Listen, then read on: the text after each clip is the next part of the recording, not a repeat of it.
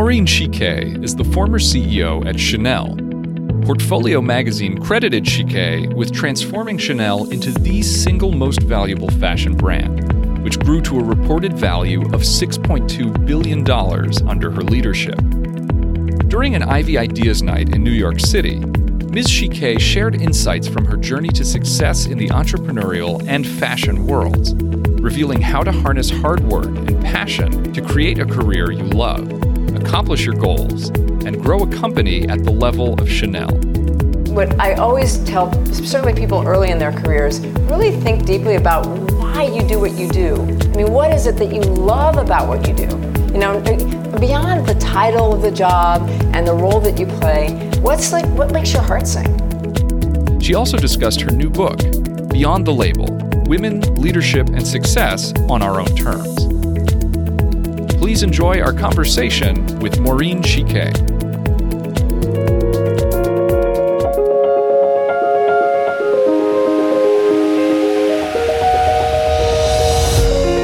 You're listening to the Ivy Podcast by Ivy, the social university.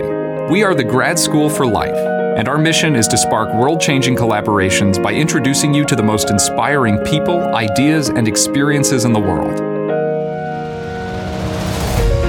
For more information about the Ivy community and to find out about events happening near you, visit ivy.com and email us at membership@ivy.com.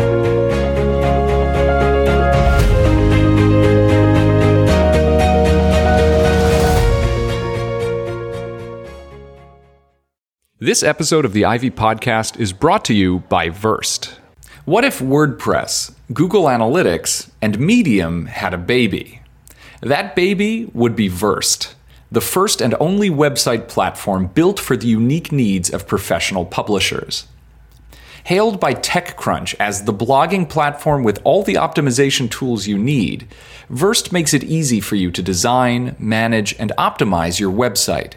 No plugins, coding, or professional help needed. You can even harness the power of machine learning to help you get more signups, purchases, or whatever your business relies on. Anyone can try Versed free for 30 days, and Ivy Podcast listeners get an extra 20% off their first 2 months with code IVY. Additionally, the first 10 Ivy listeners to sign up for a paid membership will also get a personal design consultation with Versed. It's so good to have you here, and you've had this tremendous career. I had to just say that in like 10 seconds, but it doesn't just casually happen, right? And what I really want to begin with is your story. So how did you find your passion, and how did you get into this industry? Yeah, well, it all started with goat cheese. I know that sounds strange, but it's the truth, because when I was just about 16 years old, I fell in love with everything French. I mean, the sound of the language, the culture, the beauty, everything about it. I wanted to be French. And so I asked my parents, could I go on one of those programs where you get to stay with a family? And I did, and it was in the south of France. And my senses just burst open with beauty. I became completely enamored with the culture, with the way that they took beauty in, the way that they appreciated it and took the time to really, really love it. And so I couldn't stop going back. And it turns out that was really what got me, in fact, my first job. It was that love of France. I ended up going during my semester abroad as a junior. I met somebody and made a connection. And you know, sometimes you go, well, this is just luck, right? And there is part of luck in there. But part of it is wanting that so badly. I mean, after college, I would have swept floors in Paris. That's how badly I needed to be there. And in fact, I had a couple of other opportunities. One in particular, which was ironic. I got an offer for a PR firm. Now, for anybody who knows me, I'm socially awkward. So for me, this would have been a real disaster. But it turned out that in that way, because of the connections I made while I was there, I was able to go back and get my first internship at L'Oreal. And then how did it develop? So you were interning at L'Oreal. How did then your career trajectory take you to Chanel? Well, that's a really long story. Y'all want to hear it? No. So I was at L'Oreal for 3 years. I went through their rigorous training program. They send you out on the road for 6 months and, sold their stuff out of the trunk of a car with a little mallette, the little suitcase that the French use, the VRP. And it was an amazing program. And it was there that I met the man who's in the front row, who is my husband, my ex-husband. Let's give him a round of applause. Hey, this is the truth. This is the true Hollywood story. But also it's true. But when I was at L'Oreal at that time, and this is the 80s, and you have to remember this is, a really different world. But there weren't a lot of women at the top, and I really loved what I was doing. I ended up in marketing. I got my internship in marketing, and I had studied film as literature. And I loved looking at imagery and understanding how that created emotion. And so here I am in marketing, and I think this is a perfect fit. This is what I want to do. Except for I just didn't see a lot of women executives at that time. And it turns out Antoine had another offer. We ended up moving to the West Coast of the United States without jobs. This is the kind of thing that you do, I think, when you have no obligations and no family yet. So I was really convinced that I had this label now that I'm a marketer. So I went looking for marketing jobs. And really, there were only 2 companies that had product management type jobs, Clorox, and I think it was Del Monte at the time. And I could not see myself being on photo shoots of toilet bowls and ketchup. And it just didn't seem like the right thing. And I was walking down Market Street, and I saw this poster, and this poster was of Miles Davis. And I had loved jazz. I had learned to love jazz when I was in France. Head in his hands, this soulful look, and he's wearing a black T-shirt, and it says Gap. I'm like, wow, Gap's cool again. Because when I left, Gap was really not cool. And I went to some of the stores, and I liked the clothes again, and so I thought I'll just send my resume. And sure enough, I got a call back, and that started my 15-year career in the Gap. Now, I thought I was a marketer, right? I wanted to market the Gap, only they didn't actually really have marketing then. They had advertising. So they said, you're a merchant. I said, I'm a what? And I was so naive. And they said, no, you're a merchant. And what merchants do is they work with design teams to create products. And then they figure out how much to buy, where to source them, and manage them once they're in the store. So I said, well, that's cool. I love clothing. I'll give that a try. So I ended up being a merchant. And following that, I was a merchant for 6 years at the Gap, 8 years then. Actually, after the first 6 years, I got a little tap, tap, tap on the door, and this amazing woman and mentor named Jenny Ming said, listen, we're going to start this new business. It didn't have a name, but we feel that there's a market, an underserved market for people who either don't have the money to buy Gap clothes or don't want to spend the money to buy Gap clothes. And this is before the Target renovation. It's before H&M and Zara and all those different brands. So at first I thought, wait, I want to be in luxury, even back then. But I thought it was really kind of compelling to take the skills that I had and to actually extend them to a different market. I mean, I loved good quality products. I love good design. And so I thought, this is cool. If it doesn't work, I don't know what's going to happen, but it could be really big. And sure enough, 5 years later, Old Navy was already $5 billion. I think it was one of the fastest growing companies ever at 800 stores. So from Old Navy, I ended up going to Banana Republic. But in the meantime, while I was at Old Navy, I got a very mysterious call from a headhunter. In fact, he first called me, and it was a headhunter whom I'd known from the Gap. He called me to go or to do something in merchandising at American Eagle. And I said, I'm at the Gap, and Gap at this time was the center of the universe. It's like, I really don't want to move to Pittsburgh, and I don't know, that doesn't sound right. Call me if you really have something that I can't refuse. And sure enough, 3 months later, he said, I have something you can't refuse. It's for a privately held luxury company. And so that's how I ended up getting to Chanel. Long story. Amazing journey, and excited to dive into what happened next. But on this topic, so there's a lot of us here who are still navigating where exactly to focus our energies in the long run.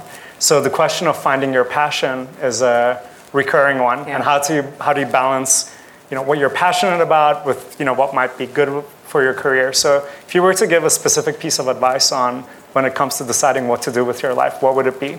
Yeah, you probably know from the book, and for those of you who have read it, I'm not a really good advice giver. I like to tell stories, and I like to ask a lot of questions and share observations. But here, my observation is this: passion we often think of as a job type. So people go, I'm passionate about the fashion business. And then you ask them, so why? What are you passionate about?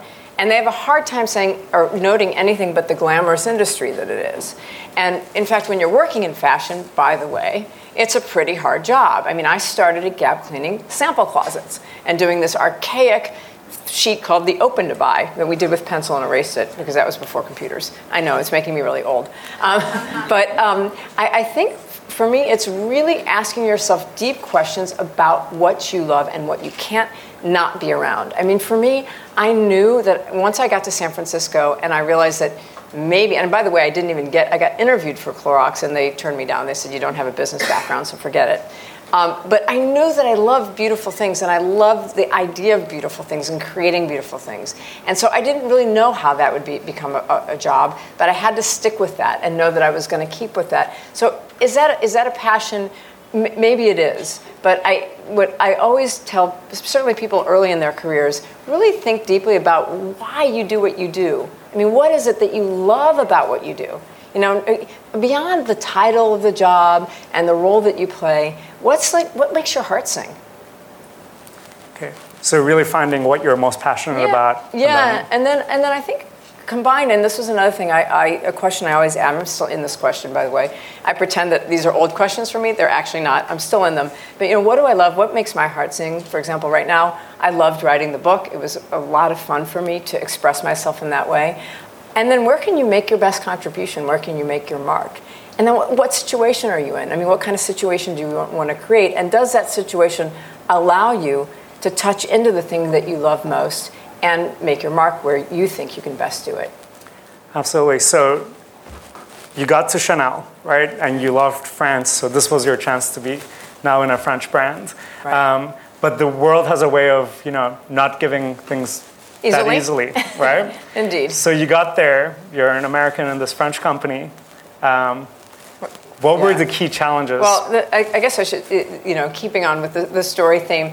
So I got to Chanel, and first of all, the owner said to me, listen, you know, you don't know anything about the luxury industry, you don't know anything about our culture, our heritage, our business model. So we're going to send you to France for a year, and you're going to just listen and learn.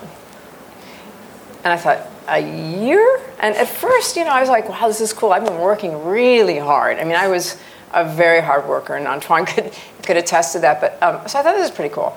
But after about 3 months, I was going crazy because they said, basically, you're going to put a piece of tape on your mouth, and you're not going to make one decision for all that time. So I visited factories. I went around the world to our different offices, our boutiques. I went into creative services. I actually ended up knowing more people than I think anyone in the company by the end. But the first challenge was actually shifting my mindset. And I'd say the second thing is I came from mass market. I mean, I had 15 years in mass market, 8 of which were at Old Navy. So for me, it was all about maximize sales. I mean, I got really jazzed when we sold 1 million units of flag tees. That was like amazing. And you know, now I'm going into this brand. It's basically telling me, you know, it's better when we don't sell that many handbags. I'm like, wait a minute, what? How do you even make money? You know, so it was a real the mindset shift for me. So it was kind of part of the beginning thing that I had to learn how to do was let go of all, or I call it unlearn, all the things that I had once learned. And then what comes after that? Because you were hired, obviously, because clearly something was missing, right? I mean, in every hiring... Yeah. Well, you know, it's a great company, but they saw this potential, and then you got to be the CEO there. Right. So there's something about, especially in a brand like this, there's so much to learn, so many rules, probably. Yeah. But then innovation means breaking those rules. So how did you navigate that? It's really interesting. When you work for a heritage brand like Chanel, there is so much rich history, so much culture, and so many ways that you're supposed to do things. And it actually took me a long time because you have to build credibility in learning what you said. You learn the rules of the business, right? The things that, and you do have a lot of sacred cows. And I feel like for me, it was a lot about learning that, listening, sitting on everybody else's side of the table so I could understand things from their perspectives, even if I had an opinion right away about something. And then it was figuring out how to bend those rules and modernize the things that made the brand so famous. So, in one of the examples of that, I mean, you all know Chanel, you all know everything that they do and all the modernity, but, in more recent years, or like recently, we had started a thing online called Inside Chanel. And that was telling the heritage and the story in a really contemporary way. We thought it was really modern. But we realized that today's customers, and you're a really good example of this at Ivy, you care about purpose. I mean, you care about community. And so we decided that it would be really interesting to do something called Outside Chanel, where we got women who embodied her spirit in today's world to actually talk to what they do. So it was things like that, where you're starting with something that is actually inherent in the brand and figuring out how to make it new and special for today's consumer. So the bigger lesson there is definitely, if you want to break the rules, really get to know them first. Mm-hmm. Right? Like I said, I loved jazz when I was in France, and I would watch these jazz musicians on stage, and they knew every single note. They knew their instrument by heart. But what made their music interesting was when they riffed. And when that riff happens, when they go into improvisation, that's where the magic is created. But they don't go into improvisation without knowing how to play that instrument or without knowing the score.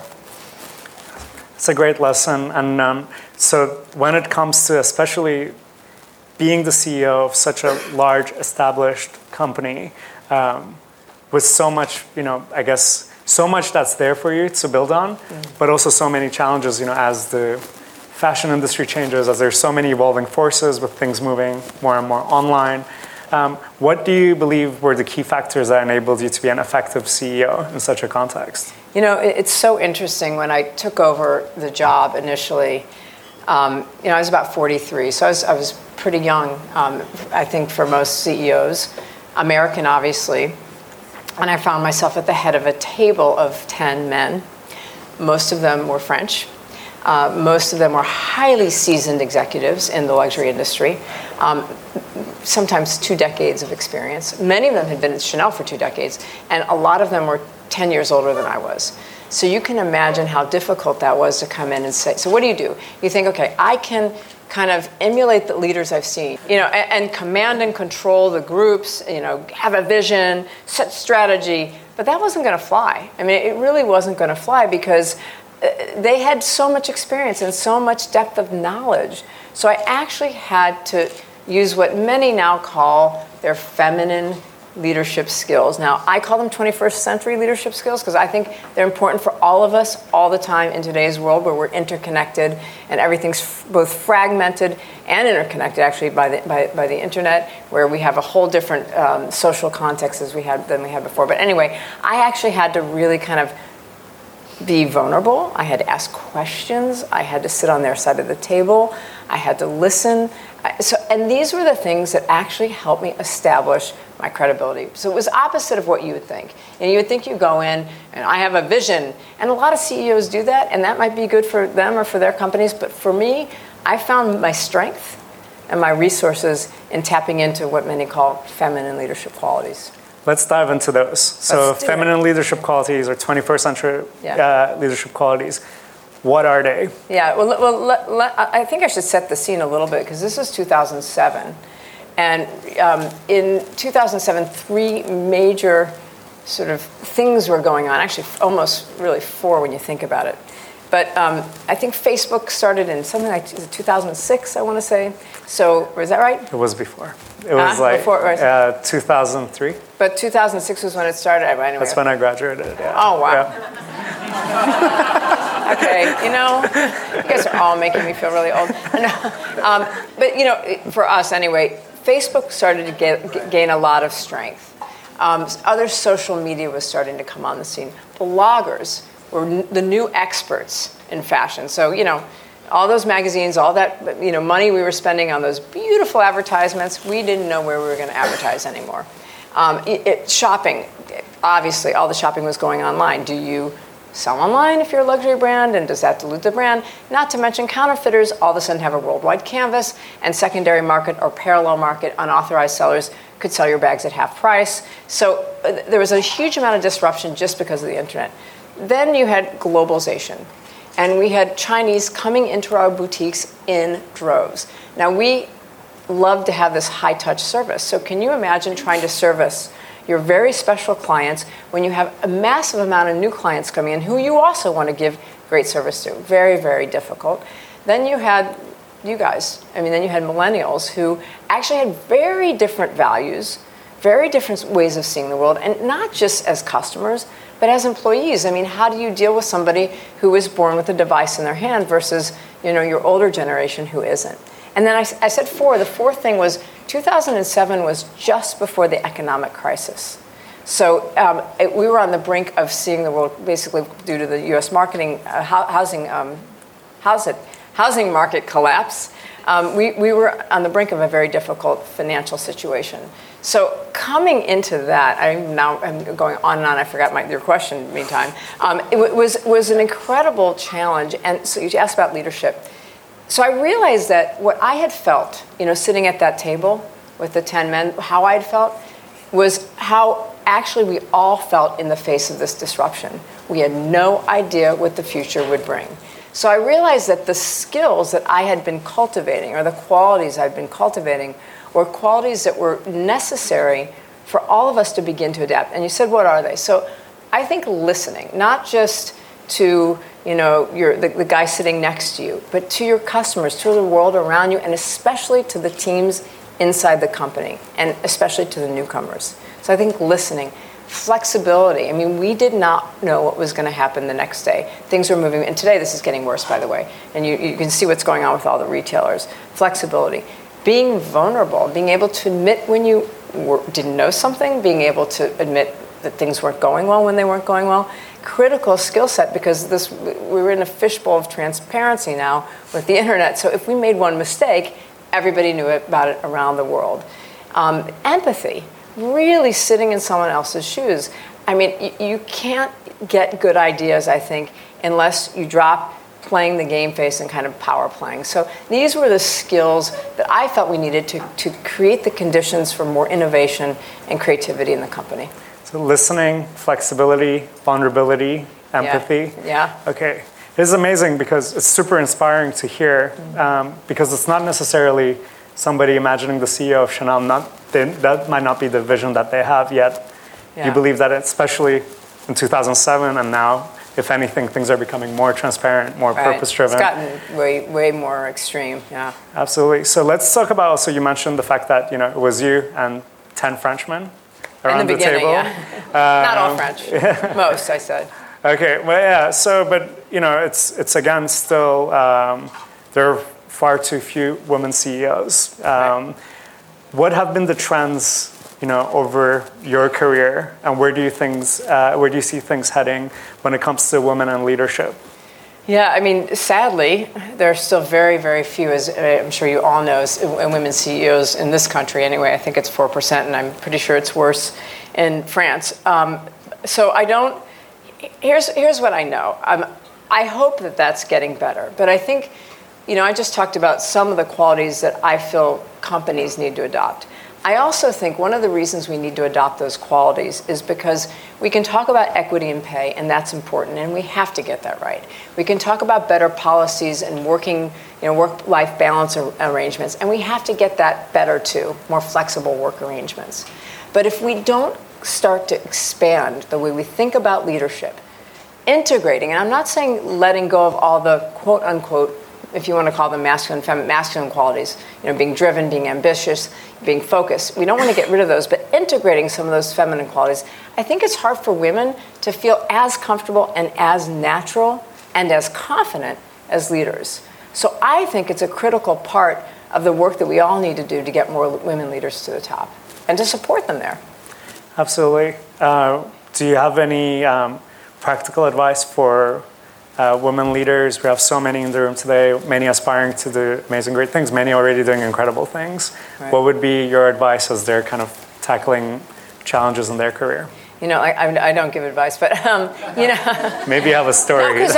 No, but everybody has a different issue and but the way I look at it, and I think where I've been happiest in the story about really the 10 men around the table is what I ended up finding was, and being most comfortable in, was being who I was fully. And there are times you feel like you can't do that.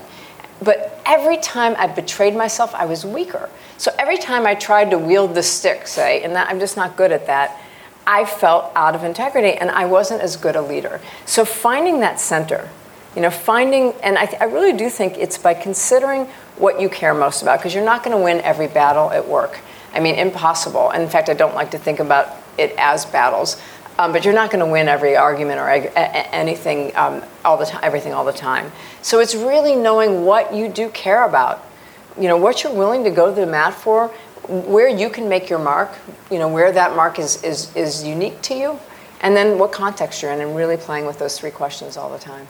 Yeah, that's a perfect transition actually to thinking about the question of, so a lot of the 21st century leadership skills you talked about, these were still, very much like, how you deal with other people in the external world. But now you're saying one of the true, keys for you has been actually introspectively making sure you're being true to yourself. And, it's been 4 years since we launched Ivy, and we have a large team across the country, 100 people. And what we're finding oftentimes is, it's one thing dealing with the challenges that are external, and then it's quite another to also then deal with the internal challenges of leadership. Exactly.